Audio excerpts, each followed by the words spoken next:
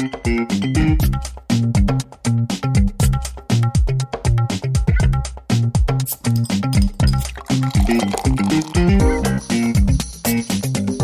right, well, welcome back. Operation Brewery, our podcast, is now in Season 2. We left you guys in July, I think, last year when we just opened our brewery, and we're all very excited about achieving that goal of opening the brewery. We're a little bit later than expected, but we were able to get it opened, and that was super cool. But opening the brewery came with a whole set of new challenges. So in today's episode, we're going to discuss some of those and have a chat to our good mate Hendo, who's helping us with a little project that's going to form the basis of Season 2 of this podcast. Essentially, we are working on improving the quality of the beer we make, and we're going after an award at the AIBA Awards, which happens in May every year in Australia. So this season will be about following along our journey towards those awards and hopefully culminating at the awards dinner in May. But today's episode is kicking it off with Hendo, talking about how to make beer well and giving you guys an update on what's happened in the last 7 months. Thank you for the support. Thanks for listening, and I hope you enjoy this episode. All right. Well, let's start with filling people in on what's happened in the last 7 months, because we did the first season where it was all about opening a brewery and really didn't talk anything at all about running a brewery. So what's happened in the last 7 months? Fuckload. Heaps. Tell me more. Where do we start? Well, we had to learn, I guess. Well, so we hadn't done it. Yeah. So we opened in June. I think the last episode was in July. I wasn't here, but we managed without you. You managed without us. We made it through summer. I don't know So I guess what are the good things that happen, and what are the not so good things? The good things are we're still making beer. The doors are still open. Yeah. We're making money. Not heaps, but we're making money, which is a positive, I think, for 7 months in. Yeah. There's more of us. It was just three drunks sitting in a podcast room. Now it's 10 drunks. 10 drunks. Yeah, the staff thing's been cool. Chris, our sales guy, is crushing it. We've got a cool group of people who help with the bar and the bottling. I think it's 10 total. Yeah, I think there's 10 of us. I think we had a pretty wicked Christmas party. True. That could have been a good podcast. We're stocking at a lot more venues too. I think we're around 100. I hadn't made the effort to count those for a while, but the last time I counted was about 50. So up to 100 now? Yeah. All local on the Gold Coast, or? Gold Coast and Brizzy mainly. Yeah. I think that's sort of everyone we've either sold to within the last couple of months. Yeah, these aren't regular. Not regular. Not weeklies, but no. In the loop. Yeah. So I think that's good. I think like the last couple of since the start of summer, we're probably selling to twice as many places. Oh, easy. Which is pretty cool. And the cellar door's going really well. Summer's been pretty huge. Getting consistent crowds in. More so probably Fridays and Saturdays, but people in every day. Tours are going well. Takeaways good. Yeah. Yeah, growlers and squealers are going well. Lots of people coming in for growlers and squealers. Package, I think, could probably be better. That's probably one thing we need to improve. Yeah, we knew the shortcomings on that going into it. Yeah. We didn't even have forecast. No. It wasn't part of our plan to even be bottling at this point. I think we've made it work for us to a degree. Yeah. But part of that is now that we've also hit our capacity. 7 months in, we're filling tanks and emptying them just as quickly. So expansion time is pretty exciting for 2017. Yeah, hopefully we can get more space, more tanks, and that'll make it easier for us to package more, easier to brew more, and less people coming in not finding the beer they want. And hopefully more cellar door, floor space. Yeah, that'd be cool too. It's pretty small at the moment. It's been good though. It'd be good to be able to do events and stuff too. I don't know if that's going to be possible, but we're working on it. We're working on it. All that's going to be good. The other cool thing is the neighbours have been really good, because I think when we were on this podcast last time, we were still, because we weren't open, we were still talking to the neighbours about what it was going to be like, and definitely not every single person was on board with it. but since then, I think they've pretty much. I think they around. saw we're not Carlton United and Melbourne's Yeah. all melded into one. We told Yeah. them, 12 months ago that we wanted to be good neighbours, and I think, hearing that's not enough, and we've proved it over the last 7 months and done everything that we were supposed to do and kind of above and beyond to be a good neighbour. It's a cool area too, and I think the Burleigh Social thing's sorted now, right? So they're I don't know if it's been announced. I don't know if it's official. It's sort of just gone away. they're still there. They're still there. It was like 3 I got months coffee ago. this morning. Yeah. That's about as far as I'm willing to go with that. So hopefully it means that people are getting used to the idea of there being venues in the area. But yeah, there's been a couple of issues. The things I wrote down were there's been a couple of equipment things and a few process issues which kind of tie into the equipment things. Which will lead into our chat with you, Hendo. But let's talk about some of those things. Yeah, sure. So, there's no such thing as a perfectly run brewery, and we knew, especially when we set up for, the price that we paid for all of our equipment, that things were going to break down. Yeah. And we did have a couple of things fail on us. One of them was our glycol system. So we lost... The biggest loss was all our glycol. We lost about 3,000 litres of glycol. The pump failed. Yeah, so a seal on a pump failed. Just a very simple fix, like not a huge problem, but the cost involved in How replacing much that. is glycol these days, a litre? A lot. So we were able to get it back up and running really quickly. But We didn't lose any beer either. No, No. that's a cool thing because we Yeah. just bought a bunch of ice. I was bags buying tons of ice every day, filling our glycol tank with it, and Yeah. using iced water to chill our tanks. It would have actually been better for us had we lost beer because insurance would have come into it. Yeah, But the as it beer was was- insured. Sure. The glycol wasn't. Yeah. But don't worry, we've lost beer as well. We can talk about that. Yeah. So we also had a solenoid fail on one of our tanks, which was right in the peak of fermentation, and it was unfortunate. And the temperature of the beer got up And we were well too away. high. We actually went away for the weekend, so it was Yeah. the first time we went away for 2 days. We went down to Newcastle for Warners at the Bay, and I was confident blindly that we could get away for a couple of days and everything would be sweet, but sure enough, the second you do that, something goes wrong, and no one was here to check it. And had someone been here that day, we would have spotted it before it was too late. It may not have made a difference, though. It I may don't not know. have, but it probably would have. And we came back on the Monday and the beer was cooked, so we had to dump an entire batch of beer. And the paperwork that goes with it. Yes, Yeah. it's always ATO. fun. They love that. Yeah, so it was part. I mean, it was equipment failure really, but also Process failure as well. Yeah. If we had a process where every day someone does that job, we could have had someone here doing that job, even if it wasn't you. So that's, I guess, what we learnt. But Yeah, and, Yeah. and part of that, I've been running the entire brewery by myself for the Yeah. past 7 months, which is it's not sustainable, but it's gotten us here to where we are, and we've now got a young strapping lad who's learning some of the ropes yeah, to take a bit of the pressure off me. sweet. Which probably leads us into the conversation with you, Hendo. Welcome. Hi. How you been? Good. I'm here on the beautiful Gold Coast, and it's good to be here. And I'm really excited and looking forward to working with you guys over the next couple of months, more or less, really, isn't it? Yeah. So you came to us the other week and you had something you're working on and had an idea for us. So why don't you fill us in? Yeah, so I've sort of taken a bit of a back seat with Brewcult for a while. I mean, had a really big 2016, winning the champion Gypsy Brewer trophy at the ARBAs and gold medals at the CBA Awards, and then opened a bar in November, and it kind of left me feeling a little bit cooked.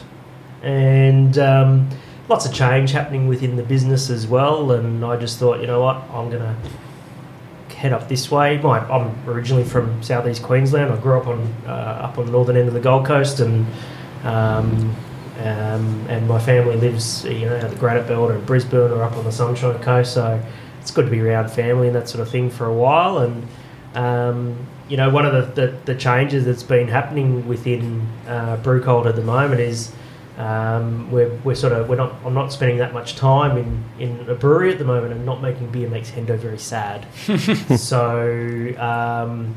So it's good to be working with you guys. It sort of gets me back on the floor. I've got my boots on and sitting in an air-conditioned office drinking beer. At 10 o'clock in the morning. Pink beer.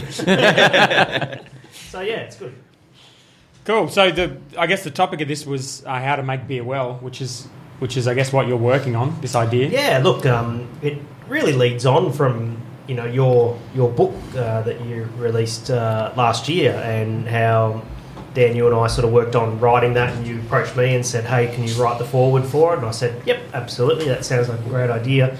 And a lot of what I wrote in the foreword might have been a bit of a forward, pardon the pun, forward thinking kind of thing of where the next chapter of the Black Ops journey. The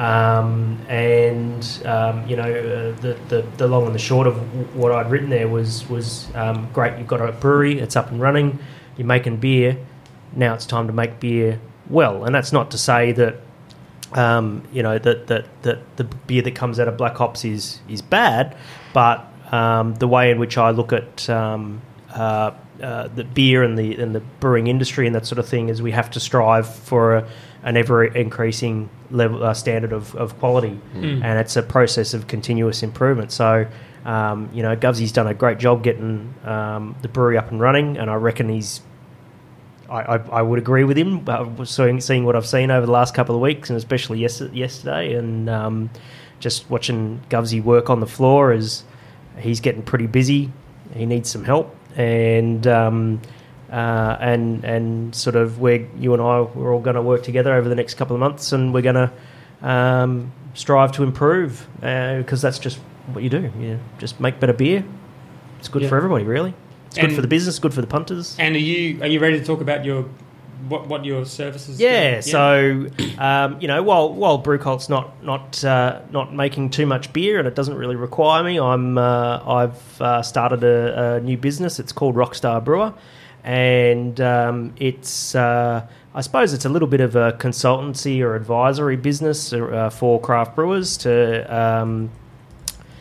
There's plenty of brewing consultants out there that'll go and sell you a brewery and sell you equipment, help you build a brewery, but I don't think there's too much here in Australia in the way of, once you're up and running, helping you to make the best beer that you can. And so, over the last few years, I've had lots of chats with lots of brewers who are now up and running, you guys included, and so what I'm doing now is putting something back into the industry, taking my experience. I've worked in literally dozens of different breweries over the years, and that there's a lot of knowledge that's sort of built up, and a lot of it's in my head. And what this is about is getting that knowledge out of my head and sharing it. And for breweries that are out there who want to improve the standard of the beer that they're making, give me a call,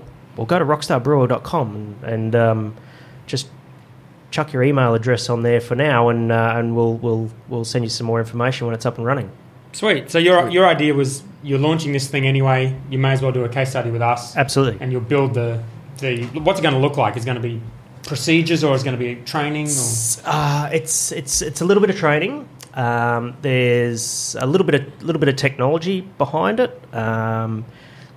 I prefer, I don't know if it would actually turn into a software application, but I've got this pretty fancy Google spreadsheet which captures a lot of data, and it can pretty much plug into any brewery, and it's good for a brewer to be able to collect information, so they build up a lot of knowledge about what they're doing, because you can make if you make a bad batch of beer, for example, and you go, geez, that wasn't so great, let's not do that again.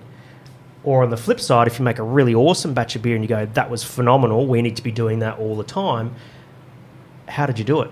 And so, you know, in terms of the repeatability and learning from your mistakes, you need to build up a massive set of data and to give your brewery the intelligence that it needs to be able to make good decisions and improve the product that comes out. So there's a little bit of that, a little bit of advisory, you know, just straight up consulting. There's a little bit of training in there.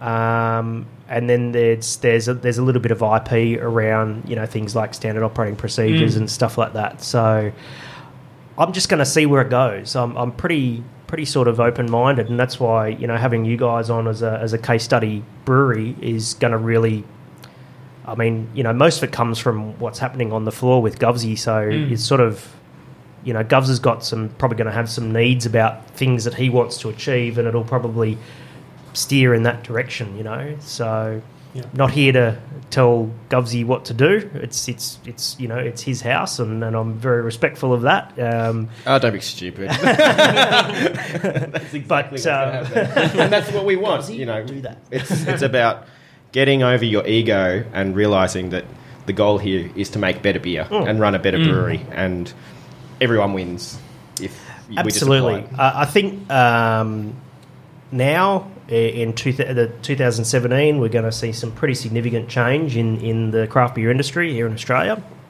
and I think it's kind of going to be very reminiscent of what happened in the US in the late 90s. So for those that don't know, there was the first craft beer boom in the United States, and in around the late 90s, before the dot-com bust.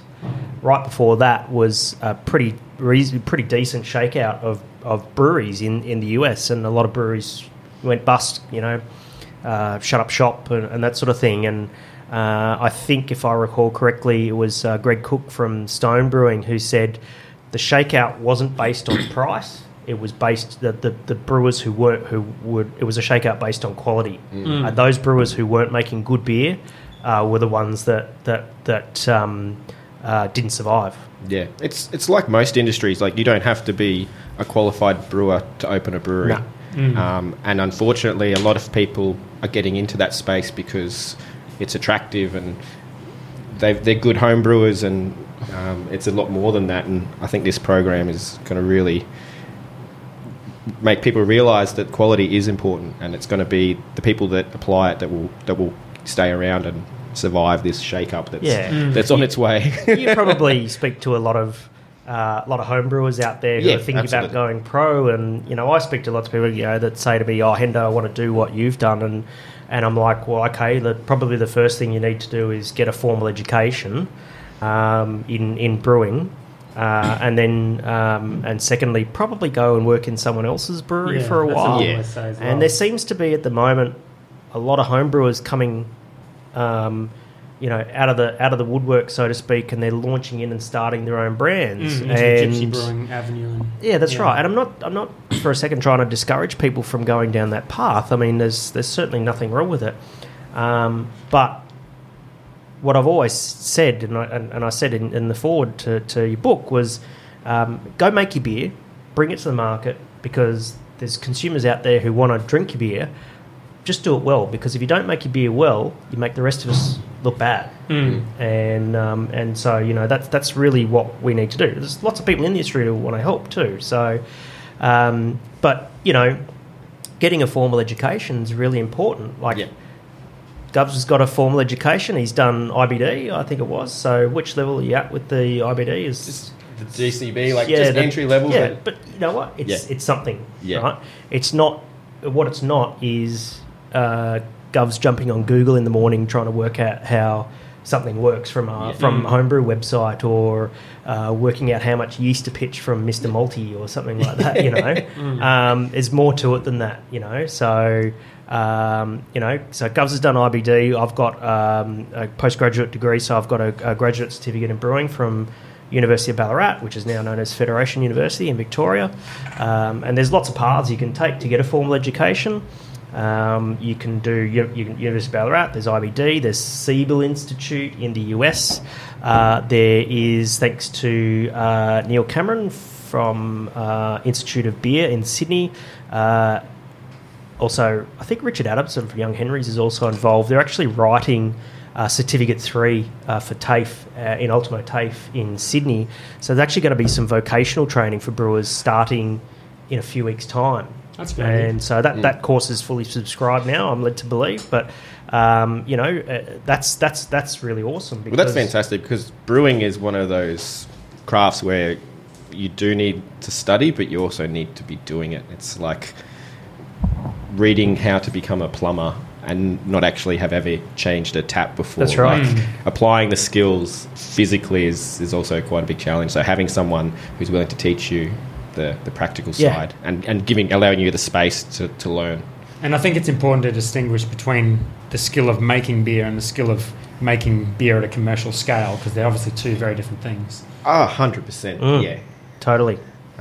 And it's not about discouraging people. It's about educating people and giving people who want to pursue this path the right tools to succeed and not jump in and fail. Exactly. We're still in the situation here in Australia where the craft beer industry is still growing. Beer consumption is still declining, which I think is really weird, but craft beer consumption is going up, so we're sort of really bucking the trend here. But, the funny thing is that consumers are very savvy, even though they may not be able to articulate what beer quality is. They know a good beer when they drink it, and they know a bad beer when they drink it. I can't say why. I can't necessarily say Do you think why. that's true? Yeah, absolutely. Give you an example. What were you drinking before you started drinking craft beer? What beer were you drinking? Little Creatures, probably. But before that, even. Oh, God, before that. I don't know. Oldies. Yeah, Powers cans. Powers cans. What is it, 1993? So everyone has their craft beer epiphany, right? Yeah. And before they were drinking craft beer, they were drinking some mainstream beer. Let's just call it Forex Gold, for example, right? Drunk plenty of that. Right, everyone's drunk plenty of Forex Gold, right? It's all my dad drinks. That's just how it is. Now, I'll make a statement here. Forex Gold is a very high quality beer, and there's a lot of people out there who are probably listening right now who will go, "No, it's not. It's shit." And am I allowed to say shit? Oh, fuck. Oh, fuck okay. yeah. Good. So they go, "No, it's a shit beer." And so how... I think it's a very high quality beer. Carlton Draft is a very high quality beer. It's exactly the same every time you get it. Is exactly. It never has any variation. It has extremely long shelf life. You can drink a 2-year-old, Forex Gold, and it tastes almost as good as the day it went into the can or the bottle. It's very well made. It's backed up by very highly paid people who work in labs and sensory evaluation, a studio or something like that. And it's always consistent, and it's measured, and it's very factory made, and you don't have to it lacks the value. So I kind of class beer in two ways. There's quality and there's value. And so you can have a beer that's very high quality but very low value, and that would be your Forex Gold, right? It's extremely well-made beer, but I don't think too much of that beer or that style and that sort of thing. And then you can have it on the flip side where you've got high value, low quality, which is, I recall a brewery from around 2010 who made this groundbreaking beer. It was like a 10% smoked imperial bird horsehair stout or something like that, right? But one bottle was flat, the next bottle was a gusher, next one was okay, and it all come out of the same tank. So that's like low quality, high value. But people were raving about this beer and how groundbreaking it was, and it was true. And so I think as a modern craft brewer in 2017, we need to strive for both high value and high quality. That doesn't mean that all brewers should be making, barrel-aged burnt horsehair triple IPAs, but what each brewery chooses to make, which captures their particular audience, you need to be doing a beer that they value and then do it well. Do you think there's a compromise? Like I noticed, maybe just anecdotally, but I noticed like as the breweries get bigger and bigger and bigger, the beer seems to get less I don't know if less good is the right word, but it doesn't seem to taste the same anymore, without naming names. Is that a factor of the size, or do you think it's? Is there something else going on? How do you mean it doesn't taste the same anymore? Describe that to me. I just think it starts to taste more like the mainstream beer starts to taste. Yeah, well, I think it's probably for a number of reasons. It's like approachability, but it's also cost of manufacturing. Yeah. At a larger scale, if you can shave 10% of your hops out of a beer and it's still acceptable, sell it, then, that's a huge saving to a large brewery, whereas smaller guys, we'll dump 50 kilos into a batch and not give a fuck how much it costs. So it's probably works on a number of levels. Maybe your taste changed. I think that As well. probably has That's a lot to part do of with it. it. I always make sure that in my personal consumption of beer, that I drink lots of new beers that I haven't tried before, and try consistently have a consistent range of beers that are just go-tos that I drink plenty of as well. And that are pretty accessible. And I kind of love how you can walk into a lot of bars pretty much anywhere in the country now.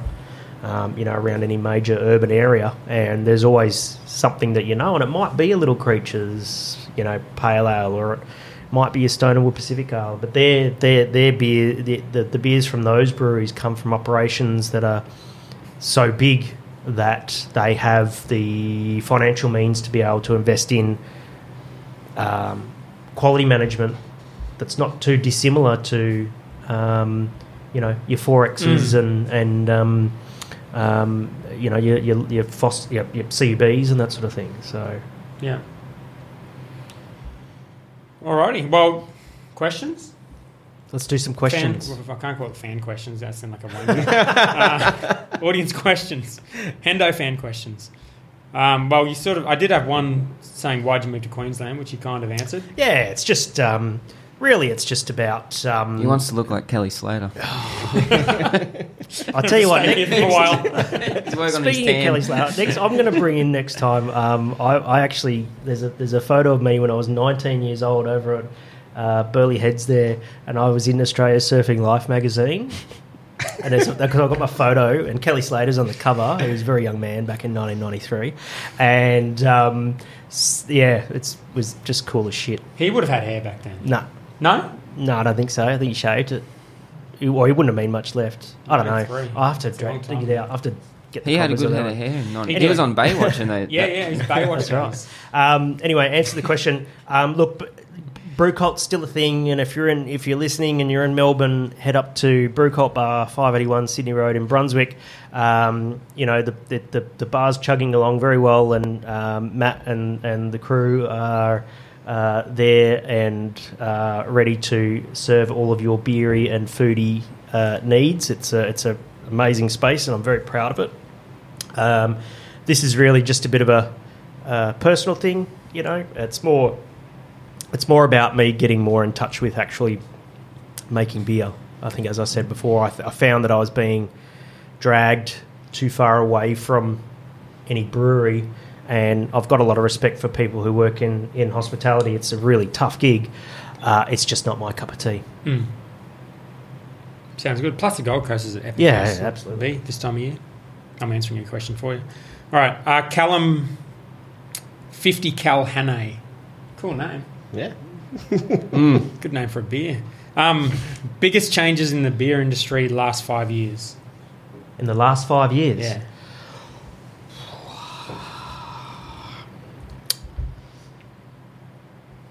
That's a really good question. It's a good question. I mean, the obvious first one is that it's now a big industry. Like five years ago, it was kind of really niche and small, and now it's a bit more mainstream, and it's not weird to walk into your local pub and see 2 or 3 craft beers on tap. So I think there's a market change happening. Yep. Yeah. I was talking to Jamie Cox he's now from Hack Brewing in Victoria, formerly of Coimbra, and we were sort of chatting yesterday about how 5 years ago it used to be much more of a kind of a backyard operation was kind of the way we were describing it, but I'm not sure if that's the correct word, and how it was very much around a lot of mateship and all that sort of stuff, and now everybody who's in the industry is becoming much more professional. I think that's good for the industry because it means that you're going to see better beer out of it. I think from the perspective of someone who's in the industry, I actually think that that's despite that being a good change that's happened over the last 5 years, I think we still need to focus on some fun. You know? And we can lose touch with that so quickly, you know, when you get wrapped up in the business. And so, that's probably... I think I read, is it 50 breweries a year that's happening in Australia? I think we're over 400 now in Australia. I think, according to craft breweries, they reckon it's over 400 breweries and brewing companies. So if it's 50 a year, 5 years ago, I wonder how many there were. Probably bugger all. Oh, you'd be less than 100, I would say. If I sort of cast my mind back to sort of 2010 when I was working out at Prickly Moses out in the Otways, there wasn't that many at all, you know. There wouldn't have been any. Burley would have been 5 years ago, I was at Burley Brewing, and I used to tell people, like people say, where do you work? I say, I work at Burley Brewing, and on the Gold Coast, people are like, oh, there's a brewery on the Gold Coast? And now, like, you know, people know Burley, people know Bolter, people know us. They're just common places where people go to. Back then, it was just kind of hidden, I guess. Waiting to blossom. Yeah, we've matured. It's also I think particularly up here as well. Queensland was probably even a little bit further behind. Oh, massively. Oh, and a lot of that's got to do with probably a lot to do with liquor licensing reform. I think Brennan. I think it was Brennan from Burley was talking about what he did when he went to apply for his liquor license, and he approached the liquor licensing department, said, I'd like to apply for a license to build a brewery, and they handed him the form to close a brewery because that's all they had, because all the breweries were all closing, and so there's no, I want to open a brewery. So it's changed up here, and I think a lot of the things that have changed over the years have really revolved around the individual state-based liquor licensing. WA and Victoria are probably the two states that have the most breweries in them. I'm talking 5 years ago. And a lot of that was revolving around, it's pretty easy to get a liquor licence in Victoria. It's bloody difficult to get a liquor licence in Western Australia, but there was a lot of people with a lot of money who would apply and could afford to go through that process. And as you've seen liquor licence reform sweep across the country, where state governments had started to view breweries not as big monoliths like CUB and Lion Nathan, but as niche industries, tourist attractions that create jobs and local employment. You've seen the breweries, the liquor licensing for breweries become aligned with wineries. Yeah. You know, that's the other thing I think I've noticed change. Like when I first remember hearing of Burley, it was like seeing their packaged bottles in bottle shops ages and ages before I ever like experienced the actual brewery. Whereas like breweries like ours, most of the people who've had Black Ops have probably either had it here or they've had it within 5 kilometres of here at a bar that's been brewed a couple of weeks before. Like that, at least in Queensland, didn't really exist 5 years ago. Maybe it did in Melbourne, where most people who are drinking the beer are actually rocking up to the venue or having it close proximity to the venue. Yep, absolutely. And you know what? That's really the future of craft beer industry. I think when I started Brewcult back in 2013,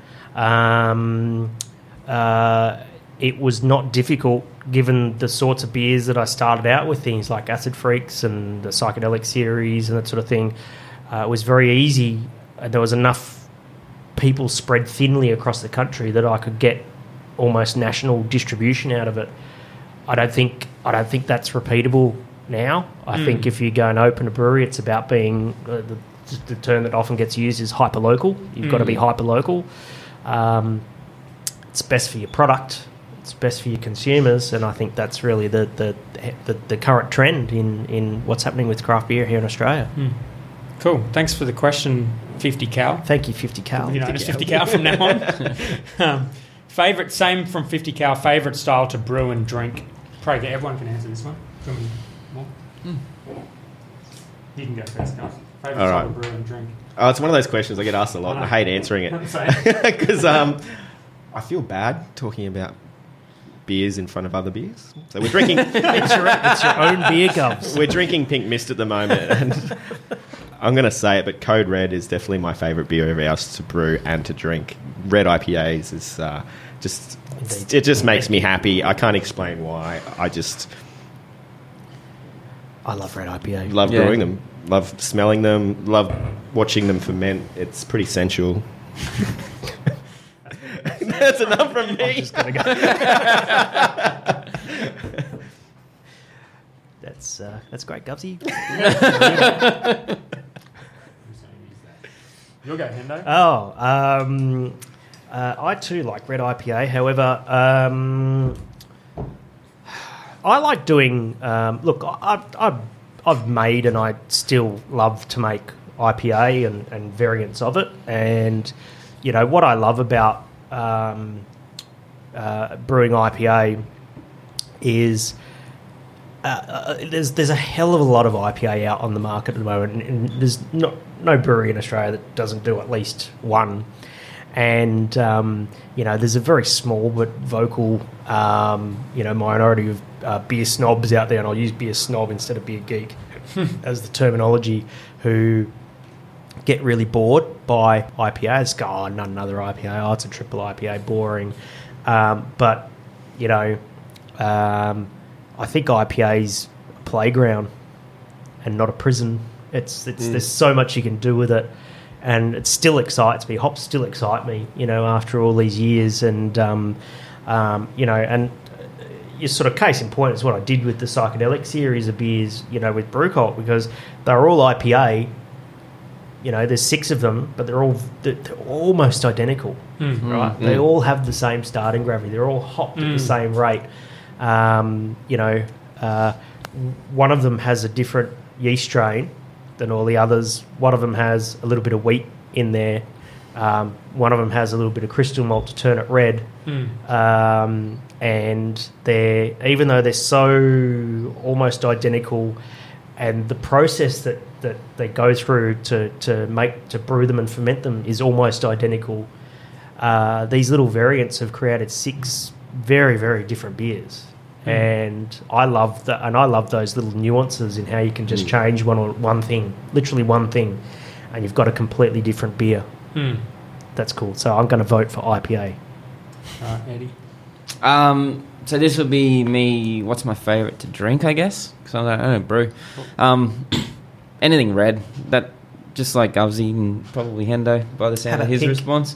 Yeah, I like pink, but yeah, I especially like ambers and red IPAs.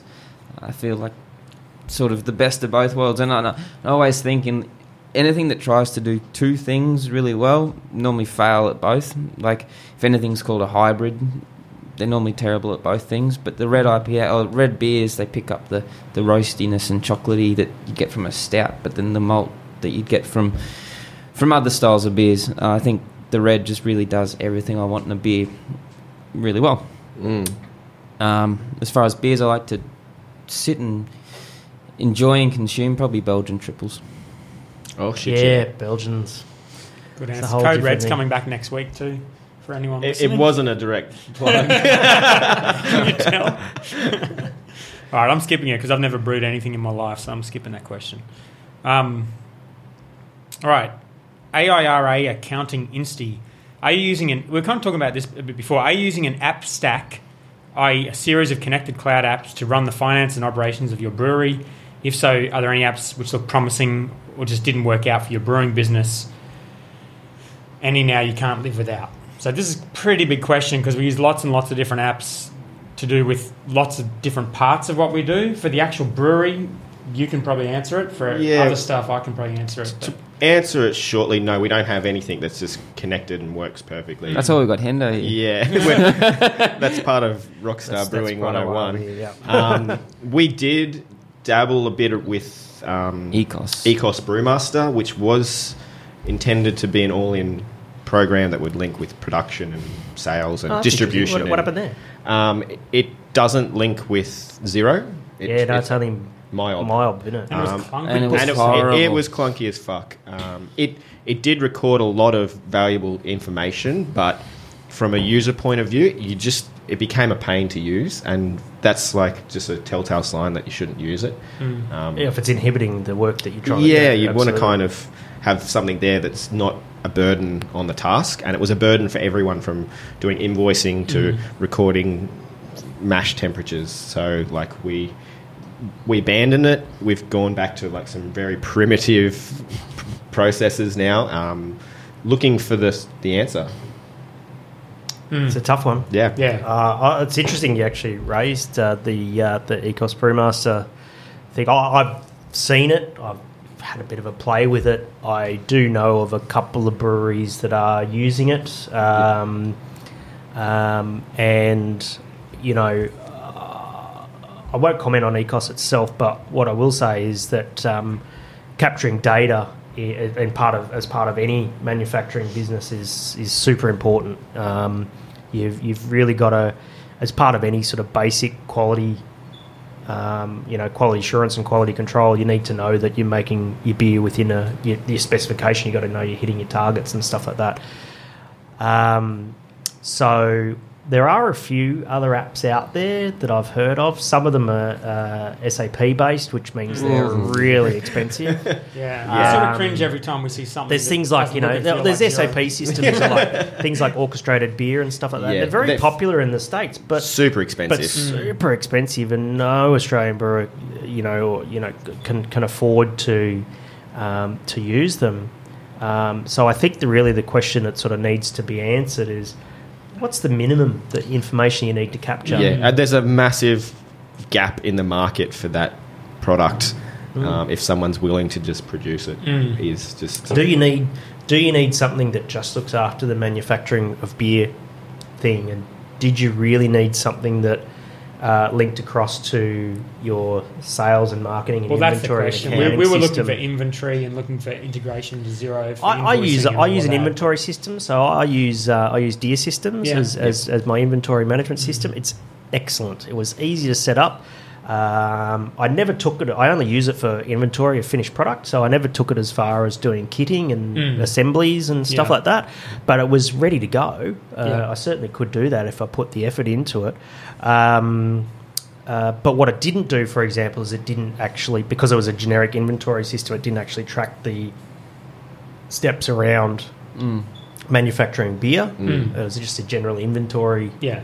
product, Yeah. cost control, unfinished goods, finished goods, shifting things between warehouses. Yeah. It does my invoicing, so every time I raise an invoice, it syncs it across to Xero. I can keep my sales reps up to date with stock that's in the warehouse, so they know what's for sale. But not in real time, so I have to email a PDF to them once a week. Yeah. It's good Yeah. enough, you know. Doesn't have very good mobile integration. A lot of these software, they're just kind of they're written so long ago that they're not suitable for how people work these Yeah. days. Yeah, like since we abandoned using Ecos, I started working with a mate of mine who's somewhat of a developer, and we just created some intelligent Excel worksheets that would capture the information that we needed, and then try to make that integrate with these other spreadsheets and slowly piece together what would be just a fundamental rudimentary program that would capture the basic information that we need. Can I It's have a look working, absolutely. So the first one we did was Because I've done something similar. was a as well, spreadsheet so- that did all our excise reporting at the end of the month.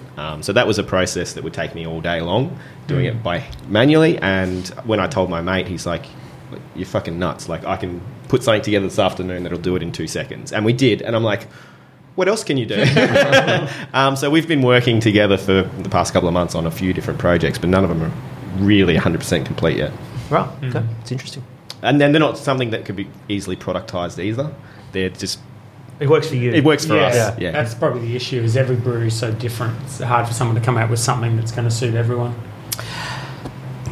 Every brewery is different, but I'm not convinced that each brewery is so radically different that you can't. I agree with you. You can't have. There's no one size fits all model, but certainly if you take an 80-20 approach, there's got to be something there, and there hasn't been something done yet that suits Australian and or Kiwi brewers and the systems of taxation that we work under and that sort of thing, where something actually just fits. Doesn't really exist yet, you know. And if you look at the stuff like Ecos or orchestrated beer and that sort of thing, they're very geared towards the American market and TTB reporting and all that sort of stuff that really doesn't mean anything to an Australian brewer. And probably is far too complex and far too scaled for business that's way bigger than what any Australian brewer is currently. Good opportunity, maybe. Definitely. I haven't written code in a long time. Last question from Adam Sewell. Next big trend in craft beer you see coming? Oh, it's definitely sours.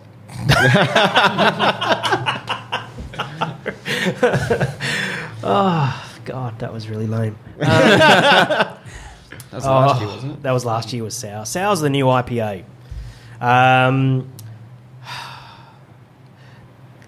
You know, I think heading into 2017, we have a audience which are very savvy, which continue to be very savvy. There's a lot of new people drinking beer, drinking craft beer. Probably, it's got to be choice. Choice is the new trend, you know. It's like there's just so many new breweries starting up, you know, and there's so many interpretations of existing styles of beer that are being done, and there's a lot of new brands starting up. I know that sounds really like flowery and shit, but that's what it is, you know. Yeah, I think it's like it's not really like so much what's the next big style that's going to hit the market. I think it's this level of engagement that's growing within the industry, where people are going to their local brewery, whereas before they would just go to the bottle shop. Like it's going to these events, it's meeting the people behind it, and developing those relationships with the community. I think is going to be the biggest trend. I never answer questions like that. I think to tie in with both those answers, I think fresh beer. Like in the last 7 months that I've been a brewery owner, I haven't drunk anything but fresh beer, and I feel really spoiled, and I want everyone else to be spoiled because it's incredibly different, and you can't explain it. You just have to drink fresh beer to know what I'm talking about. I was going to mention that because our latest post is about that, about all the things. Like I've sort of been a few steps behind Eddie in our craft beer process over the years, and you know, he like, you know, I was drinking Little Creatures, and then he moves on to this, and then he moves on to that, and then he learns about the dates on bottles, and I'm kind of a few steps behind. But writing about that yesterday on the blog was cool because it's like a process where craft beer people know how to get fresh beer, but the rest probably don't. They probably don't understand, you know, how long beer can sit in a bottle shop, or you know, how quickly beer can go bad when it sits out, you know, sits outside. So that process of education, or you know, how hard it is for beer to travel a long way. That's my that's always been my my mantra is fresh beer for as many people as possible, and you know, that all started for me when I was for 5 years ago now, 6 years ago now, and I was standing in a well-known Melbourne venue, and there was a tap takeover event from a particular country, which I won't, because it'll identify the venue and where the beer came from and that sort of thing. Go on, we like exclusives. Drop it like it's hot. So, you know, it was sort of like, you know, this tap takeover from a certain country, and there was like mega well-known, super cool brewery X and super cool international brand Y, and I was standing at the bar, and I, you know, point to the IPA. I'll have that IPA from that super cool brewery, please. And I drank it, and it was you know, old and stale, and oxidised hops and stuff like that. And I was like, oh, that's disappointing. I know it didn't come out of the brewery that way. And then I went, okay, well, it's probably just next one. I'll try the next one. And try the next one. And it was another hoppy beer. And it was the same thing again. It was old and tired and I'm like, oh, that's really disappointing. And then I looked around the room and I saw sort of groups of people huddled around and smelling and tasting all of these stale IPAs and they're going, wow, this is amazing. And I'm just like, it just suddenly dawned on me, that old and tired hoppy beer smell and flavour. That's what these people thought hops tasted like. Yeah, exactly. It's not like. And I was just like, oh, that's really sad.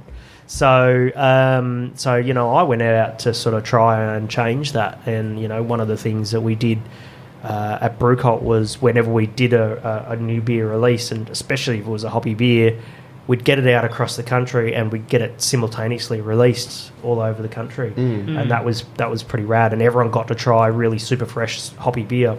And people are then educated in, particularly with your brewery, when they're coming out, they know when it's coming out. Yeah, that's right. So I remember that happening as well. Like when your beer come out, you'd be getting, I'd know which one would be fresh. Yeah, I could,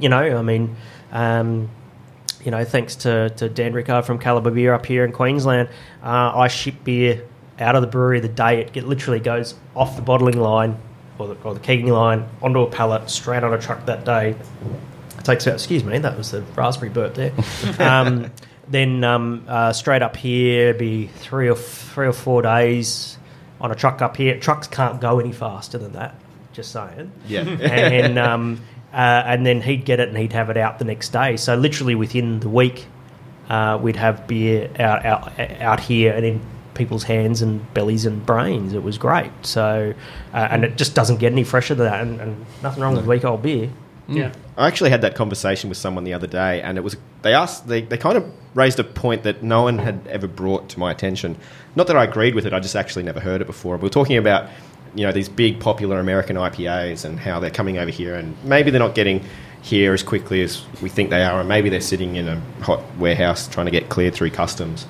And the point that they raised was, well, that's what IPAs were all about, was to travel long distances, and that's why they're higher alcohol and higher hops, and it gives them a bit more longevity. And it kind of just stopped me in my tracks for only a second.